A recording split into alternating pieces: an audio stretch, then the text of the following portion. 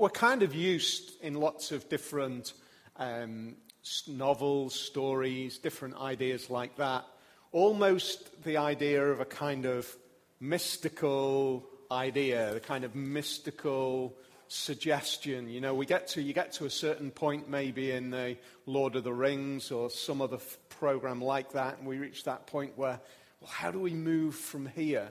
And you get the sort of enigmatic, cryptic little idea. And then the heroes of the story are able to take that cryptic idea and work with it and develop it. And they get through the next bit and they survive because they've managed to take what seems impenetrable as a little phrase or a little clue, and they've made it something and they've made it real. I guess that in lots of ways we could look at this next little section of the Bible and we could feel that about the Bible. Jesus is preaching this first message we have recorded in the book of Matthew. And I guess if we've been able to stick with the series up to now, what we've seen is that he is really concerned to lay a foundation of how we are to live. That's why we've called the series The Walk of Life. How we are to live claiming faith in him. So he lays this out. And we need to follow the stream as we read it, because it's really easy, I think, when we do read it, that it looks a bit like confetti. It looks like Jesus just throws ideas in, and they kind of flutter around, and we can pick up that idea and pick up that idea. And we really need to remember that what we have, I'm convinced that Jesus used far more words than this as he delivered this sermon. What Matthew has done is he's taken the structure and the key points of content, and he's brought it to us. It would take a very short time to actually read it, compared to Jesus being on the mountainside. But Matthew has delivered to us this structure, and that's what it is. It's a structure. It's connected. Jesus says things at certain times. And it's really dangerous, isn't it, if we take ideas from the Bible and we treat them like confetti. Like we can just grab that pretty bit of confetti and use it however we want. And if we do use bits of confetti however we want, we find that what we end up with is something which is not a true reflection of what Jesus is saying. So we come to this little section here and it says, "Ask and it will be given to you." Well, that sounds great news, doesn't it? Now, do you see why it's so important that we don't treat it like confetti? It is connected, it's not disconnected. So Jesus comes along and he says to you, right at this point in time, ask and it'll be given to you. I'm reckoning that lots of us, when I've said that, have kind of quietly in our minds thought, what I would really love is, whatever it is, whatever you're into, whatever you can't quite afford in the sport or hobby that you are into right at this point in time. I'll guarantee that if that was the case, down at the front here we would have a couple of new guitars next week. It's just amazing that... No, sorry guys. It's true though, isn't it? Yes. Is that how Jesus means it? Ask and it will be given to you. Seek and you will find. Knock and the door will be opened to you. For everyone who asks receives, the one who seeks finds, and the one who knocks, the door will be opened. Jesus is saying that in the context of the message that he has delivered, and yet at the same time, what we realize when Jesus speaks so often is that he speaks in a way which does present us with something to really think about, something to grab a hold of, something which isn't disconnected. It's not a kind of cold, boring kind of delivery. He's not that. It's not just like he's reading off a page. It is structured, but at the same time, he gives us bits to think about. You know, there's a point where he's actually asked about this very problem of the fact that he throws thoughts in, or he presents ideas which in a way seem inaccessible. The disciples come to him and ask this in Matthew chapter 13. Why do you speak to the people in parables?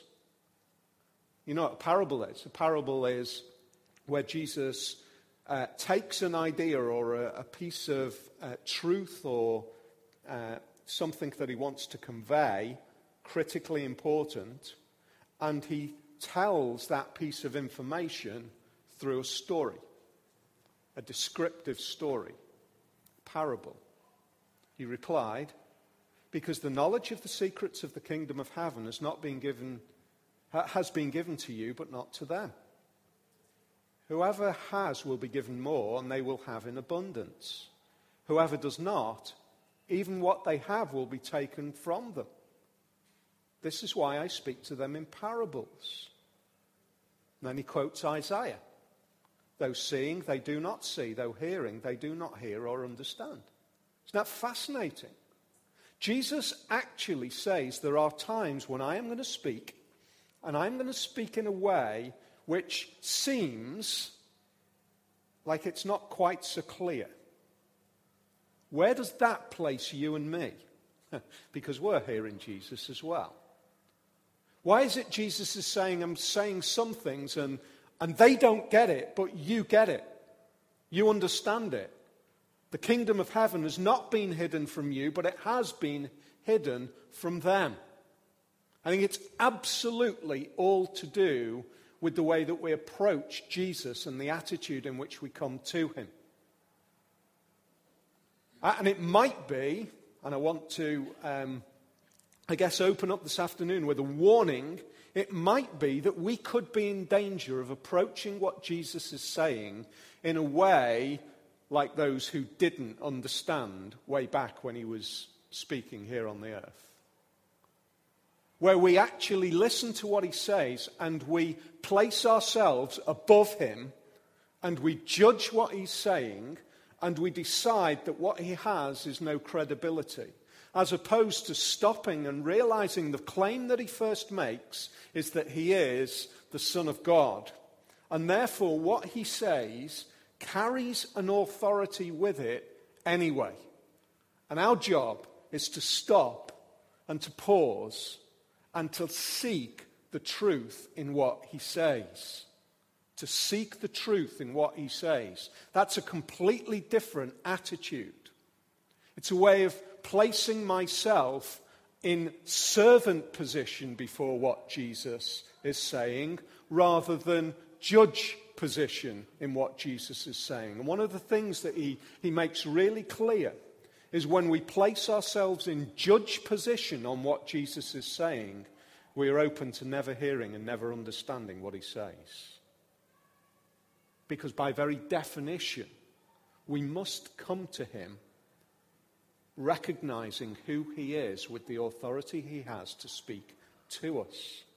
So Jesus says, ask and it will be given to you, seek and you will find, knock and the door will be opened to you. It's in the context of this structure. So I want to just help us at this point to say, let's just listen as though the teacher is speaking, Jesus, not this teacher. Where does he say this? That's the first question that we need to understand. Last week, what we saw was that 2.5 chapters, Jesus has been speaking. 2.5 chapters. Jesus has been speaking. And then last week, we saw a turning point.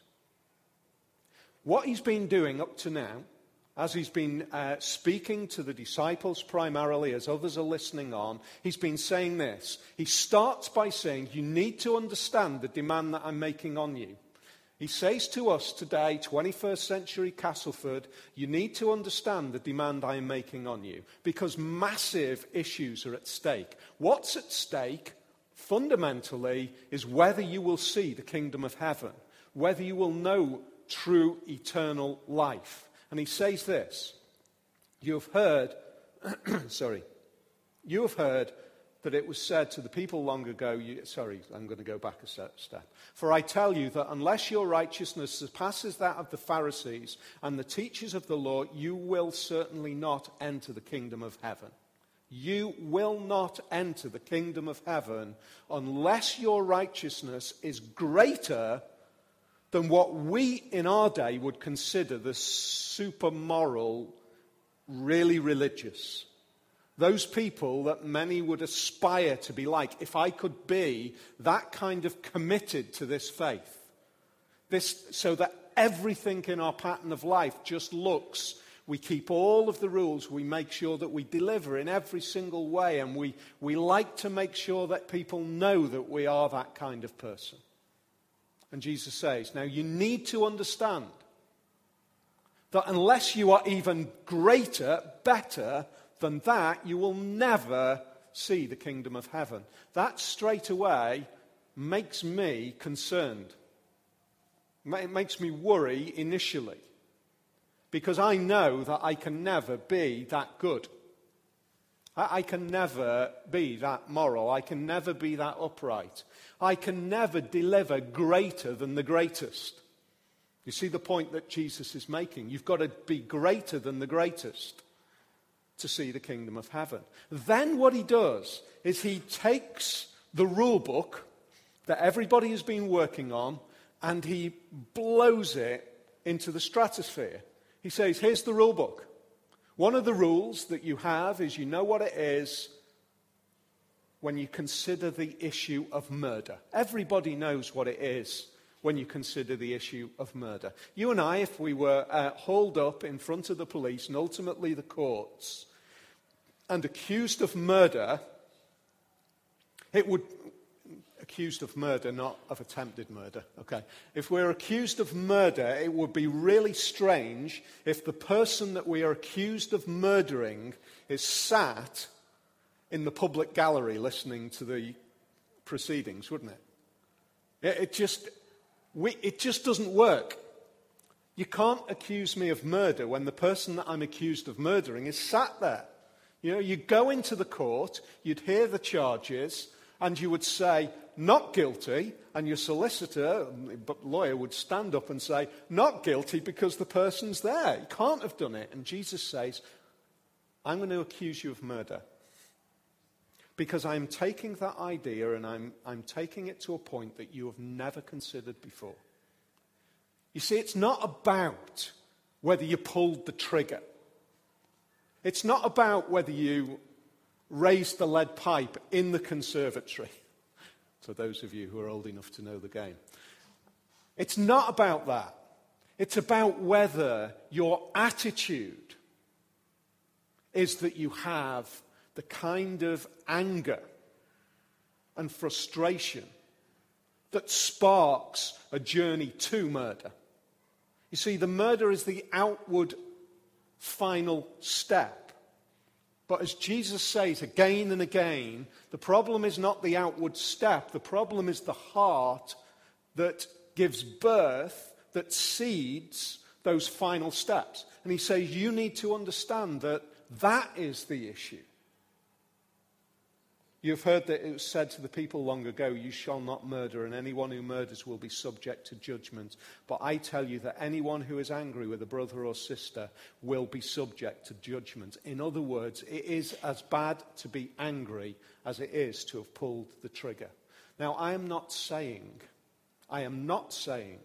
that our legal system should be turned upside down and we should reduce murder to being the equivalent to anger. I am saying that before God, the issue that we face is that we are all marked with a failure, which means that we will never meet the level of righteousness that God demands.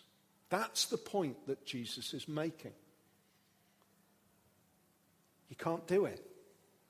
And then what hopefully we've been able to see over these past few weeks is that Jesus does that again and again and again.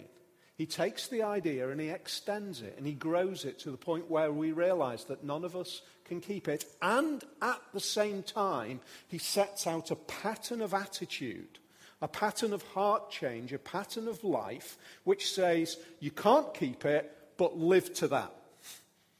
Live in that way, but I know that you'll never keep it. That's what Jesus is doing repeatedly. And then, so that we don't get the idea that this is all about just kind of a moral crusade, he then says, and by the way, it is a treasure to live like this. It is a privilege, it is an invitation. That is how God always works with his people. He always sets the law for his people once they are his people. So we see God's people. Way back in the Old Testament, those of you who aren't clear on the Bible, you maybe just coming to terms with it, maybe read a bit of Exodus. What we see is that God's people are held captive in Egypt. And God says, these are my people. And he saves them. He brings them out of Egypt.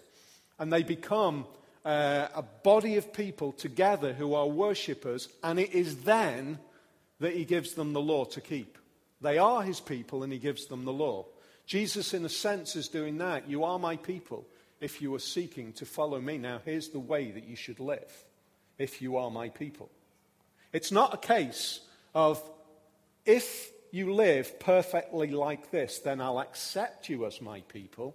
That's kind of formal, works-based religious activity. You know, that's the tick box that we've been talking about. He's saying, because you are my people, live like this. And we would say, at this point, I can't do it. Everything that has gone up to now has been saying, effectively, what we should do. The turning point here, quite simply, is this. How do we ever live like that? How can I ever live the way that God would have me live? Maybe just in the past few years, maybe you've come to be a believer in Jesus. That's great news. But I also know that period of time can be a real challenge. It can be really difficult because suddenly we begin to understand, we begin to realize more and more how affected we are by the nature of our sinful rebellion against God, how unable we are to actually live the life that he would call us to live. That can be really debilitating. It can be hugely discouraging. It can be crushing as we begin to come to terms with that challenge. How can I possibly live in that way? It might be that you're right at that point of saying, okay, do you know what? This Christian faith, as I see it laid out in the light of my own understanding of who I am and what God would have me be, I'm beginning to say, I want to pursue that, but I know what I'm like, and I do not think that I can keep it up. I'm not sure I can keep it up. How would Jesus speak to you? I think he would say this. Ask, and it will be given to you. Seek, and you will find. Knock, and the door will be opened to you. What is he saying? He's saying it in the light of everything that's gone before. And he's saying to you and to me today, if you seek that kind of life, and you recognize that it is impossible for you to deliver that kind of pattern of life, you realize that you are helpless. So what do you do? And he says, ask, and it'll be given to you. Ask and it'll be given to you. He's not saying, disconnected, just ask for anything that you want and it'll be given to you. He's saying, in the light of what you are beginning to understand of your desperate need, by the pattern of life, the walk of life that I am laying out for you in these previous words, and you realize that you can't deliver it, what do you do? And he says, quite simply, ask, and it will be given to you. It's not some sort of clue at the door that Jesus, have you been one of those treasure hunts where you get the next clue and you read the clue and it's, well, we're not sure what to do with that, but okay, we'll do some working out. And then you get it and everybody jumps back in the car and they're driving off another 2 or 3 miles down the road because you've worked out the clue. That isn't what Jesus is saying here. He's not giving you a clue, some kind of idea. He's saying quite simply, when you realize that you know that you want to live that life, you have no ability inside of you to live that life. Therefore, ask. Ask, and that will be given to you. Seek, and you will find. Knock, and the door will be open to you. I think that knock is a really interesting thing, isn't it? What does knock, and the door will be open to you really make clear? It means, it makes it really clear that this gift, I'm going to use that word maybe a bit ahead of time, I'm going to use the word gift, this opportunity to be this that is described in the previous chapters isn't within you. You haven't got it inside, instinctively. It's something which needs to be given to you by the one who also holds the door handle and has the opportunity to open the door and to give it to you. I've had lots of conversations down through the years where people have said, sadly, you know, I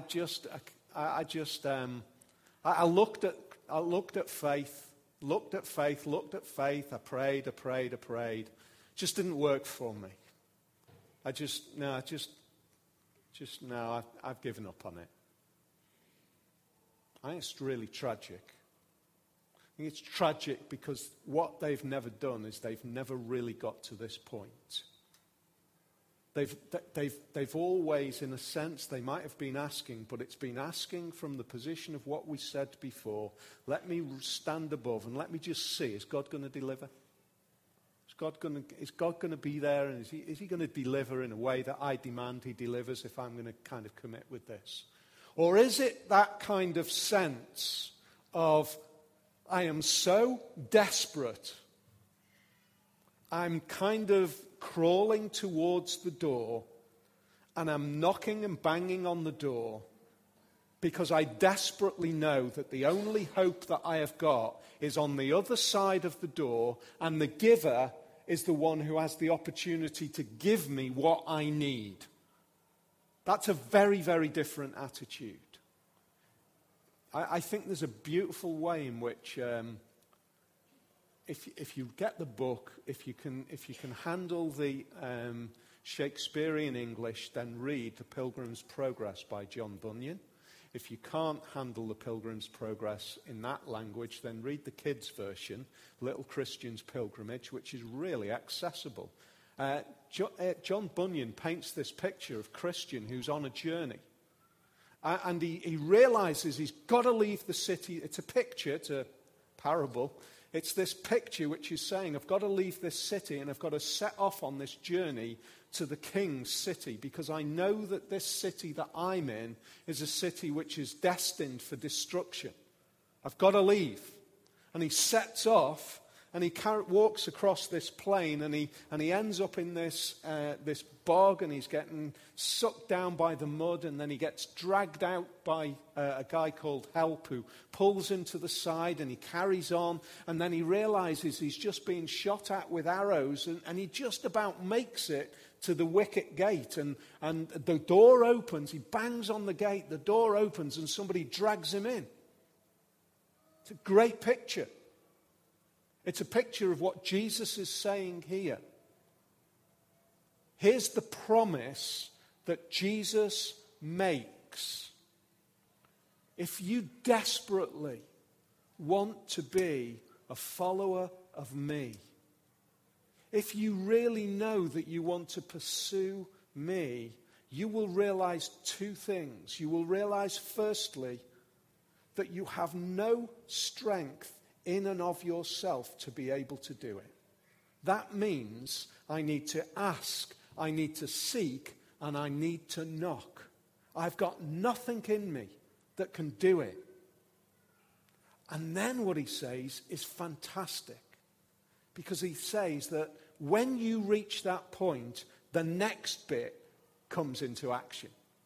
For everyone who asks receives. The one who seeks finds, and the one who knocks, the door will be opened. That says to me, according to what Jesus is saying here, that anybody who really reaches that point when they bang on the door, Jesus will never shut the door in your face. He'll never open the door and say, don't like the look of you. He'll never open the door and say, I know what's in your past. No go, pal. He'll never open the door and say, you're coming with all of these current issues. We've got to sort out these issues first. He'll never do that.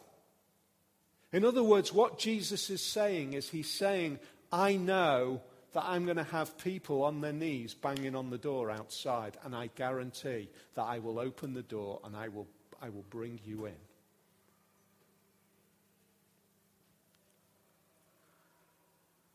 But when you stand at the door, I want to suggest, and you look at the framework, and you decide whether it's an acceptable door, metaphorically. When you decide whether it weighs up against those other things that could be the alternatives. When you shout rather than desperately knock, and you decide actually there's nobody who's really interested in me, and you walk away, you have never reached the point that Jesus is describing. I want to encourage you, please make sure that you approach this door in the right way. It's critically important, because Jesus' promises are at stake. What's at stake is, I will bring you in. I will receive you. You see, there's a flip side to approaching the door in that kind of higher attitude kind of way. The flip side is this, that we can also approach the door thinking, I am just such a mess.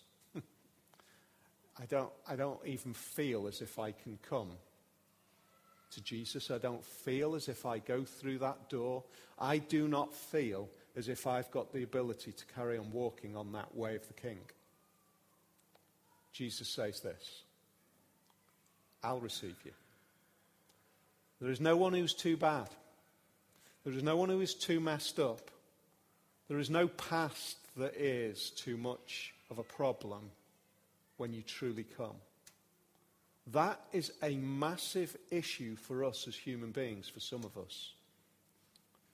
Because we actually look at that and say, no problem in the background? No issue that's too bad? Nothing? No, nothing. Well, I don't really like that, to be honest. Because that gives the possibility, doesn't it, of really, really bad people being accepted by Jesus. Really bad things in the past having happened. And then suddenly, like it seems like some magic trick, Jesus whips out salvation and gives it to you. Free. When there's bad stuff. We say quite simply this. We have not even, if we think that's the case, if we think that somehow Jesus gives gifts to people who've done really bad things, gives life to people, the gift of life to people who just don't deserve it because of their really murky past, we haven't even got close to understanding what Jesus dying on a cross actually meant. Because what it actually means is that the perfect, eternal Son of God stands in the place and bears the guilt and the shame and the punishment of that very act that we are so rightly angry about. We're rightly angry about it. And Jesus says, I'm angry about it as well, and I'll bear it. That's good news, isn't it? For those of us who feel that actually I'll never be good enough. I'll always be accepted because Jesus is good enough. So the first thing that we understand is that we receive something rather than drum it up from within. The second thing that we see is that it's a gift. Quite simply, it's a gift. Which of you, if your son asks for bread, will give him a stone? Or if he asks for a fish, will give him a snake? If you then, though you are evil, know how to give good gifts to your children, how much more will your Father in heaven give good gifts to those who ask him? Jesus is just drawing this great contrast. Here's the thing.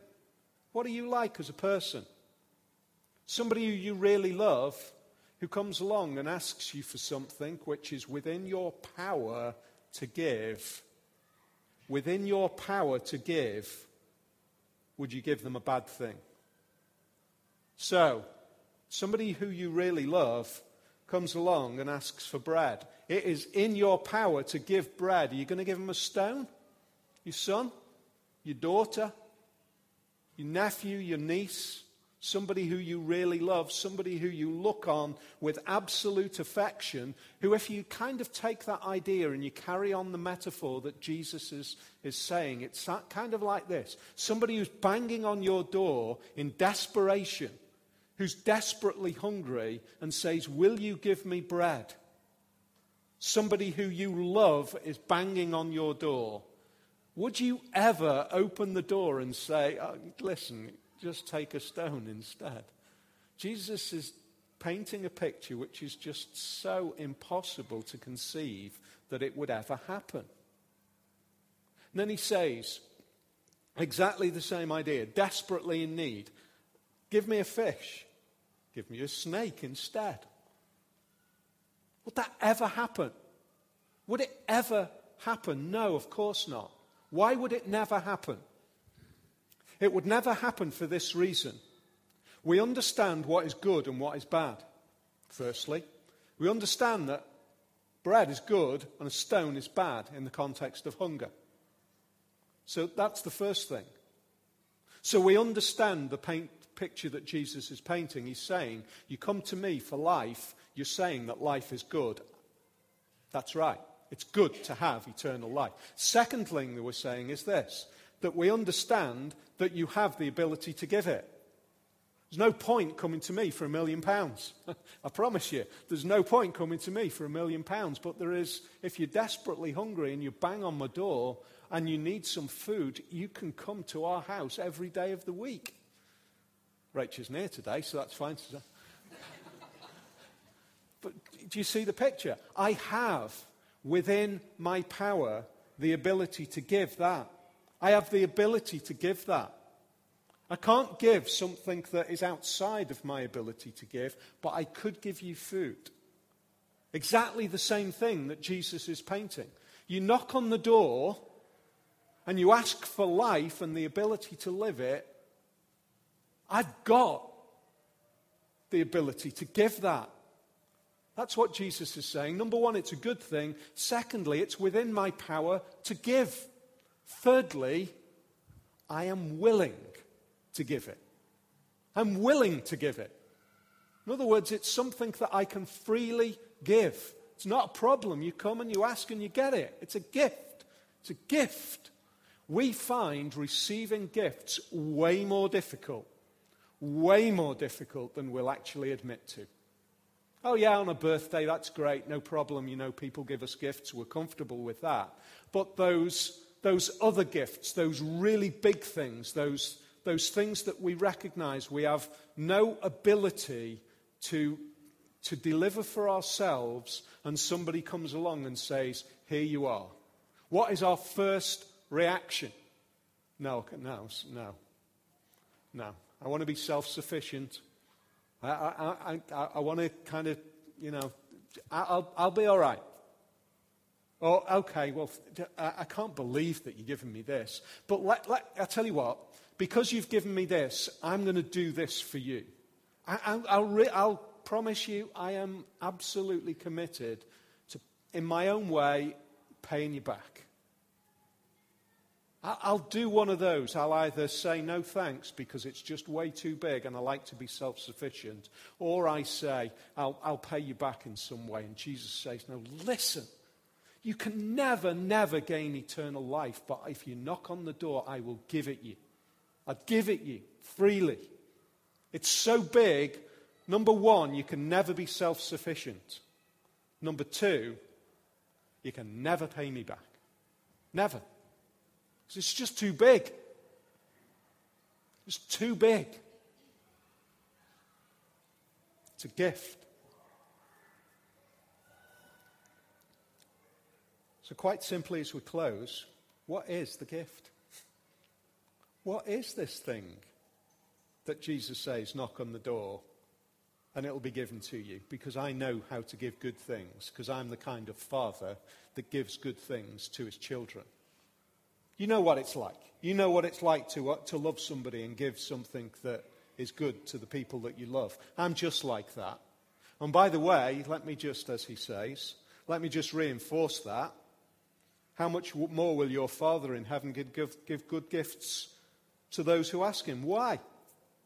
Because you're evil and you know how to give good gifts. Jesus is making the contrast. Compared to God, we're not what we ought to be.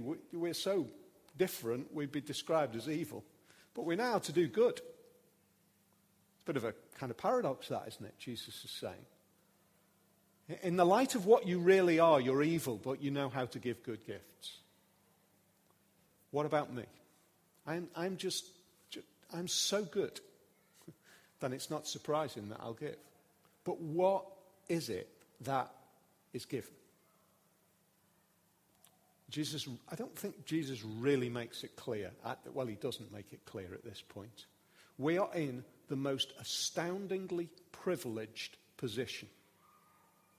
Because we have the opportunity not to sit simply at this message.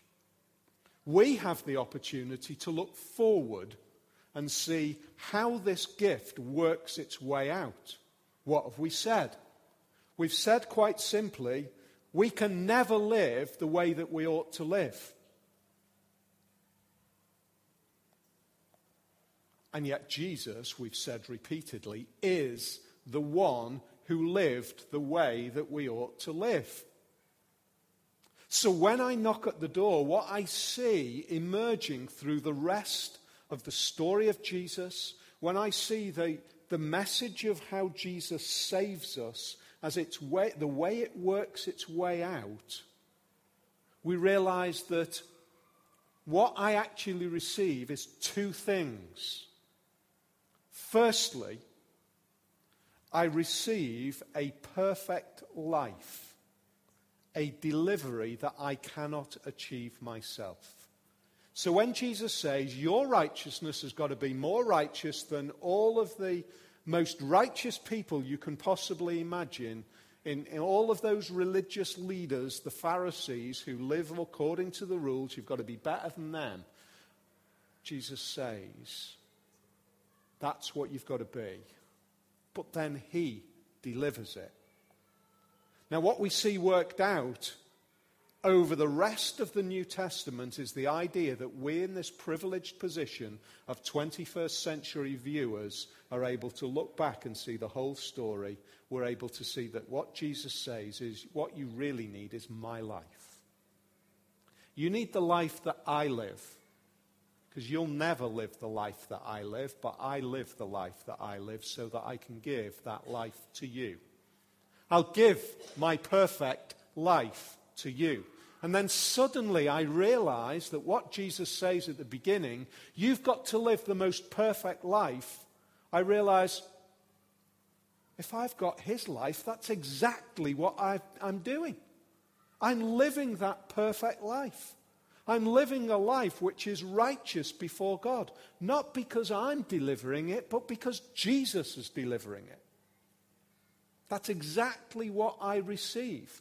Why do I receive that? Because Jesus receives my life. He bears my life. He takes that on. So that's the first thing that we receive. When we knock on the door, we receive this. In biblical terms, we would call that a point of justification. We are justified. We reach a point where we are now considered in the courtroom of heaven to be accepted. His life is my life. But what we've said right through this series is this. Jesus is saying two things. Number one, you can't deliver it. Number two, you've got to aim at a life which is shaped according to that pattern of delivery. So Jesus says, number one, you'll receive that justified life. You will be considered that. But you cannot, I cannot walk away and say, because I've received that, I can do whatever I want. I'm bound. I am now a servant. Paul makes it clear, I am now a servant to righteousness. I am owned. So what do I need? In fact, what happens when I knock on the door and receive the gift? What else do I receive? I receive the same power, in a sense, come back to that, as Jesus needed to live that life. What? How did Jesus live a perfect life? So he was the Son of God. But what empowered him to live that life? What made him truly human and yet truly God? His nature, yes. But then at the same time, what we see is that Jesus, at the point where he is baptized, there is a moment where there is this portrayal of the work of the Father and the Son together. Jesus is empowered with something. It says in Matthew chapter 3 this. Soon as Jesus was baptized, he went up out of the water. At that moment, heaven was opened, and he saw the Son of God, the Spirit of God, descending like a dove and alighting on him, the Son of God.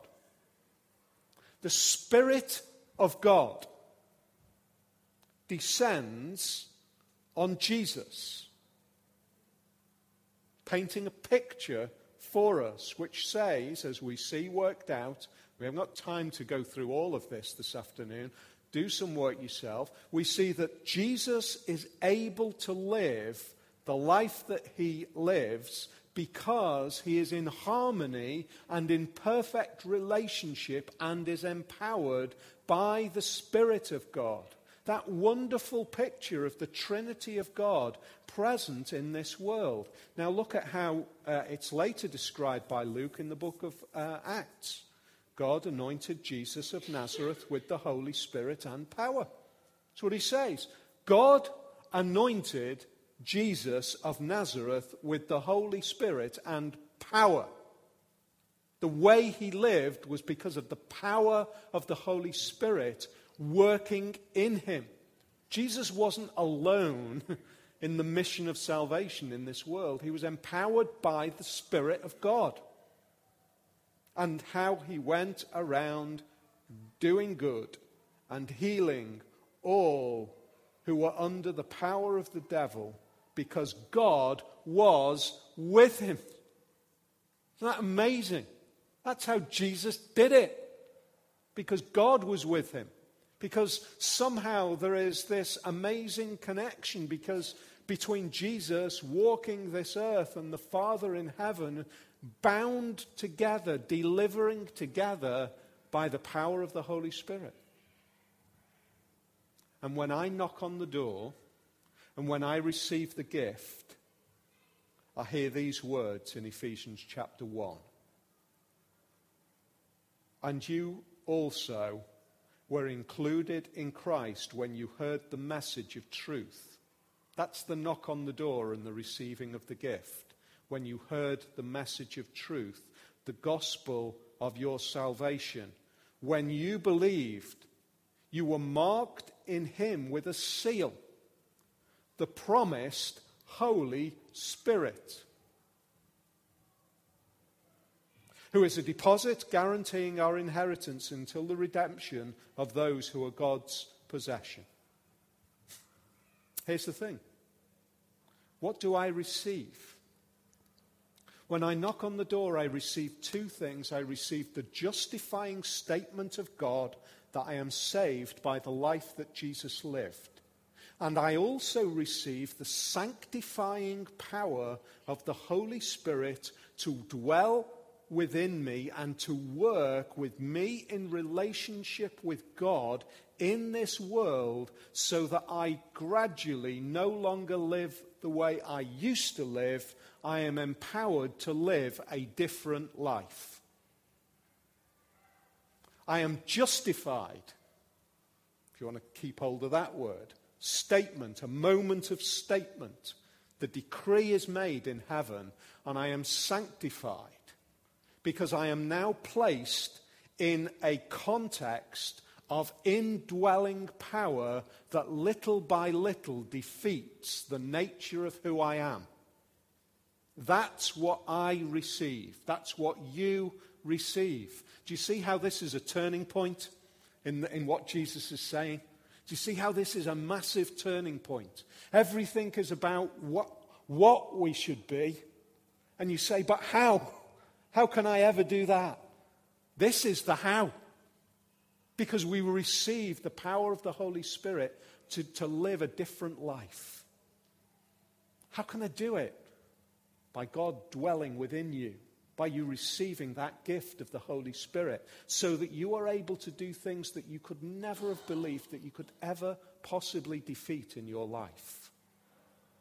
And you are reminded as well that there are some things that you continue to fight against. There's some things that you are continuing to fail against, but you are now conscious that you're failing in them. Because the Holy Spirit is working in you to convince you of what you are not, and yet what one day you will be. This is the turning point. The point where Jesus says right now, this is how you can live this impossible life. I just want to close by asking this simple question.